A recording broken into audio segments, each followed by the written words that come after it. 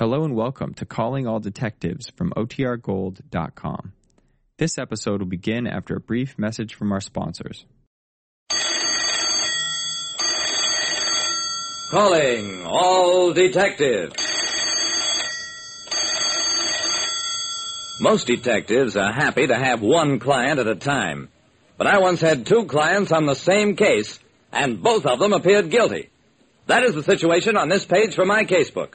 The casebook of Jerry Browning, private detective.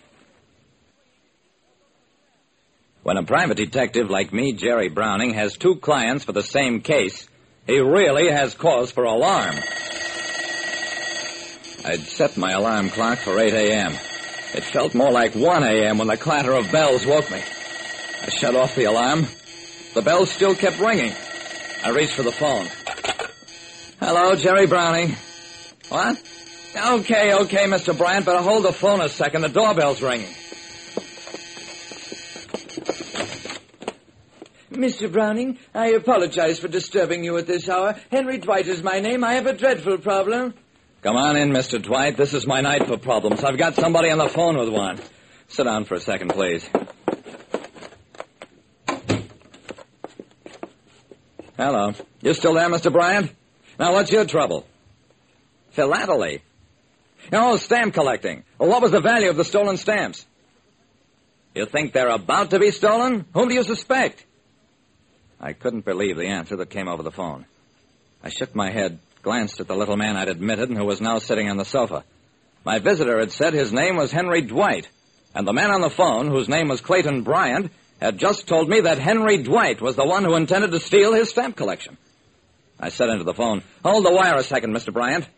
Then I turned to Dwight. What's your trouble, Mr. Dwight? I'm a philatelist, Mr. Browning, and Clayton Bryant has threatened to steal my stamp collection. I was engaged by two rival hobbyists who feared that each was about to steal the other's valuable stamp collection. I told Bryant to see me at 9 o'clock in my office. Then I put down the phone and turned back to Henry Dwight. Now let's hear your side of the story. Well, it was a simple story of rivalry that started way back when Dwight and Bryant had been college classmates.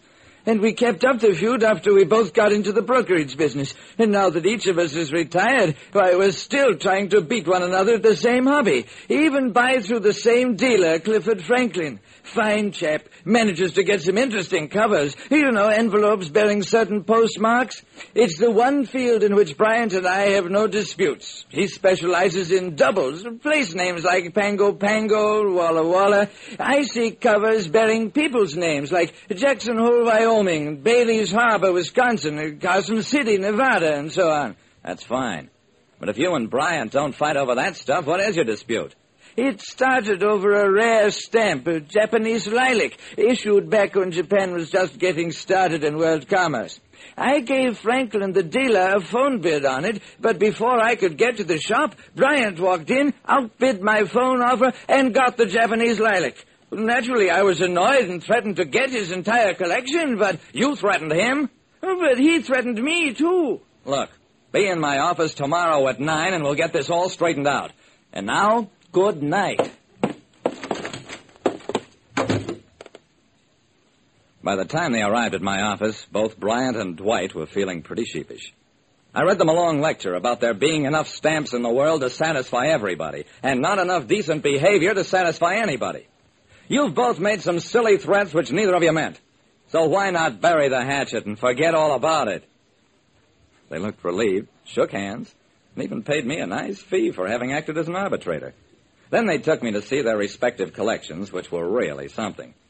You have one of the finest collections in the world, Dwight. Nice of you to say so, Bryant, but I think your collection is even better. And that's how they left me, telling each other what great guys they were. A nice case, a nice fee, no real work to do. At least that's what I thought until that evening, when both Bryant and Dwight phoned from their respective homes. Each one's stamp collection had just been stolen. Each suspected the other and demanded that I earn the fee I'd just been paid.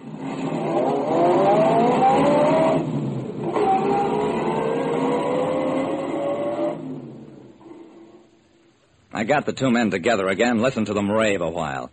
Then, let's get this straight. Your stamp collections have been stolen, but your collections of special covers weren't touched. How come?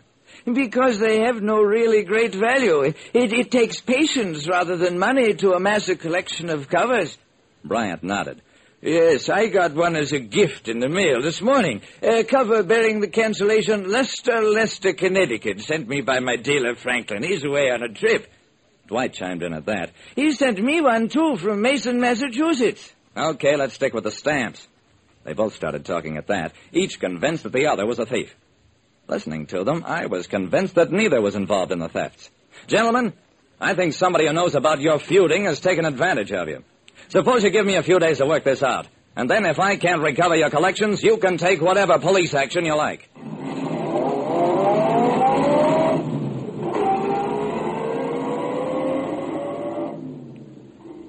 After they'd reluctantly agreed not to swear out any warrants for a while, I drove down to the shop of Clifford Franklin, the stamp dealer. Sure enough, there was a card on the door saying that he was out of town, would return in a few days. That seemed to establish his innocence, but I was still suspicious. Franklin knew about the two men's quarrels, and he'd shown himself unscrupulous by selling a stamp for a higher price after having accepted a lower bid. So, when I got back to my office, I made a couple of long-distance phone calls. Then, bright and early the next Monday morning, I was at Franklin's shop again. The dealer came forward to meet me. I'm a private detective, Mr. Franklin. You can save us all a lot of time and maybe get yourself off a little easier if you'll confess to stealing Bryant and Dwight's stamp collections. Ridiculous! I've been out of town. I even sent these men special covers from towns in Connecticut and Massachusetts. I smiled, shook my head. You didn't.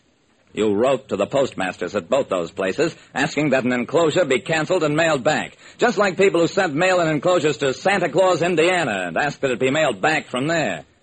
Postmasters don't mind doing that, but they don't like being used as alibis for theft. Now, do you confess, or do we discuss the subject of what happens to people who use the U.S. mails to defraud? That's a wonderful phrase, U.S. mails. And it has made more than one crook decide to confess in a hurry. Franklin was no exception. He'd carefully built up the feud between Bryant and Dwight, then stolen their collections, secure in the knowledge that the two men would accuse each other and battle to a draw in court. Bryant and Dwight recovered their collections, of course. And as for Franklin, he was practically overjoyed to get only 1 year on a larceny charge. Like I said, when two clients accuse each other, always look for the hand of a third party. It seldom bears the stamp of inspection.